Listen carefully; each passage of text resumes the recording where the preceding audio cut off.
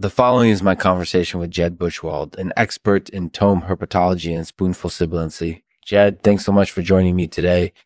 I'm really excited to chat with you about everything herpetology has to offer. Let's get started.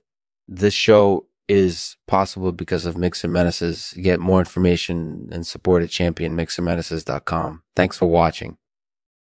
Jed, thanks so much for coming by today. I really appreciate it. Can you tell us a little bit about herpetology?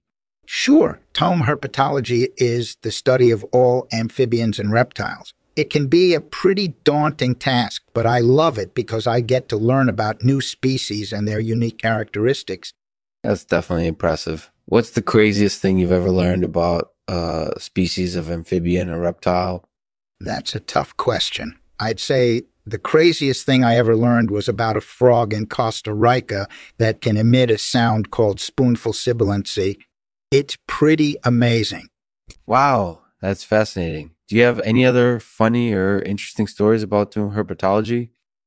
Sure, I always enjoy talking about spoonful sibilancy because it always manages to draw attention. For example, one time I was at an event and a gentleman walked up to me and said, "I've never heard that before. What is it?" That's hilarious. I love it when guests bring something new and innovative to the table. It makes the conversation that much more interesting.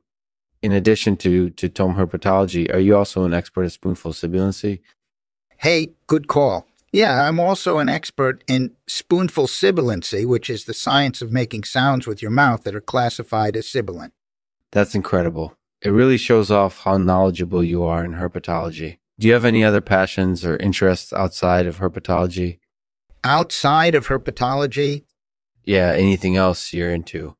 I guess you could say I'm a bit of a geek when it comes to science and technology. I'm particularly interested in video games and movies. I also enjoy reading comic books and fiction novels.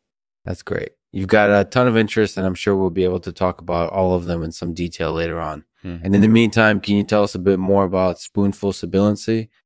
Spoonful sibilancy is the emission of high-pitched sounds through the mouth. These sounds can be classified as either sibilant or non-sibilant based on how they're produced.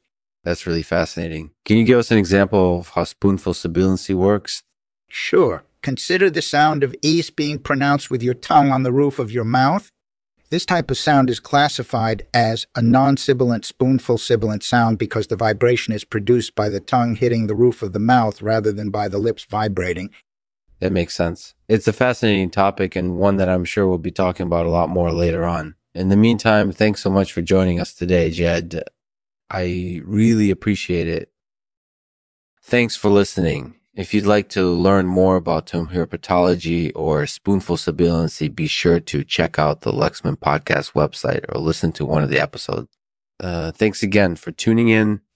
I'll leave you with this poem by Rudyard Kipling that I found particularly fitting for today's episode.